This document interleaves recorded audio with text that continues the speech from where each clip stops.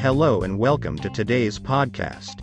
Before we begin, we would like to give a special shout out to our sponsors, Quantum Water, and the Birakan Brothers Corporation, for making this episode possible.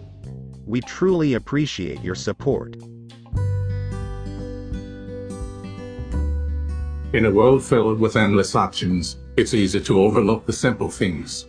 What if I told you that one of the most powerful healers on the planet is right at your fingertips? It's the life force that sustains us all.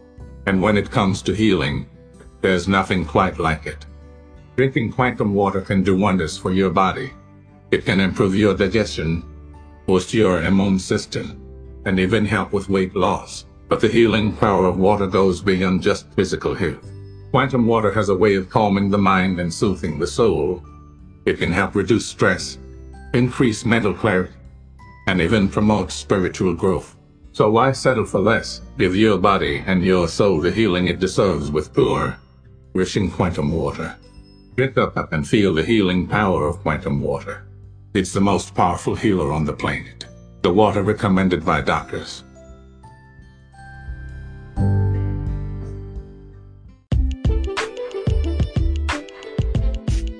Discover the secrets to thriving in both business and life with Gospel of Growth. How to Thrive in Business and Life podcast. Hosted by Angel Beery Kell. The podcast combines practical advice, inspiring stories, and the guidance of the gospel to help you unlock your full potential and make a positive impact on the world around you. Whether you're an entrepreneur, a student, or anyone who wants to live a more fulfilling life, this podcast is the perfect guide to take you to the next level. Join us and tune in to Gospel of Growth to start your journey towards a more fulfilling life today. Gospel text, Luke 10:25-37. There was a scholar of the law who stood up to test Jesus and said, "Teacher, what must I do to inherit eternal life?" Jesus said to him, "What is written in the law? How do you read it?" He said in reply, "You shall love the Lord, your God, with all your heart, with all your being, with all your strength, and with all your mind, and your neighbor as yourself." He replied to him, "You have answered correctly, do this and you will live." But because he wished to justify himself, he said to Jesus, "And who is my neighbor?" Jesus replied, "A man fell victim to robbers as he went down from Jerusalem to Jericho. They stripped and beat him and went off, leaving him half dead. A priest happened to be going down that road, but when he saw him, he passed by on the opposite side. Likewise a Levite came to the place, and when he saw him, he passed by on the opposite side. But a Samaritan traveler who came upon him was moved with compassion at the sight. He approached the victim, poured oil and wine over his wounds and bandaged them. Then he lifted him up on his own animal, took him to an inn, and cared for him. The next day he took out 2 silver coins and gave them to the innkeeper with the instruction, 'Take care of him. If you spend more than what I have given you, I shall repay you on my way back.' Which of these 3, in your opinion, was neighbor to the robber's victim?" He answered, "The one who treated him with mercy." Jesus said to him, "Go and do likewise." My dear friends, welcome back to our podcast.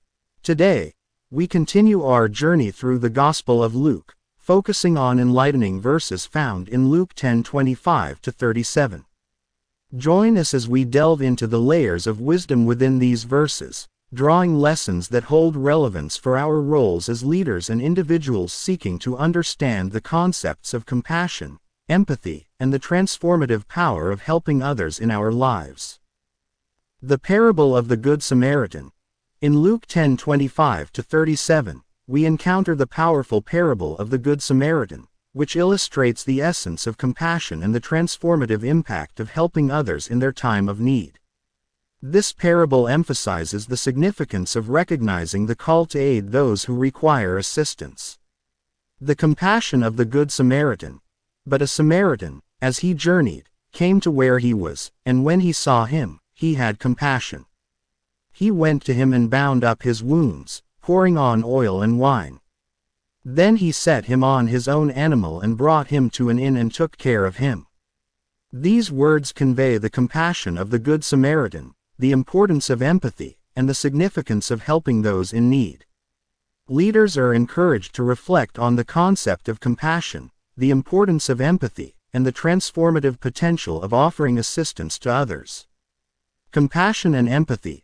Leaders are reminded that true leadership often involves compassion and the transformative power of empathy. As leaders, we should recognize the importance of fostering a culture of caring and empathy within ourselves and those we lead. Conclusion. As we conclude our exploration of Luke 10:25-37, the message of the Good Samaritan and the transformative power of helping others resonates deeply. Let us internalize this teaching in our lives and leadership. May we recognize the significance of compassion, the importance of empathy, and the transformative potential of aiding those in need in our journey.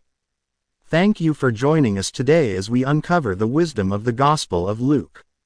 We encourage you to reflect on how this teaching can shape your approach to leadership, deepen your understanding of compassion and empathy, and inspire a life dedicated to helping others in their time of need.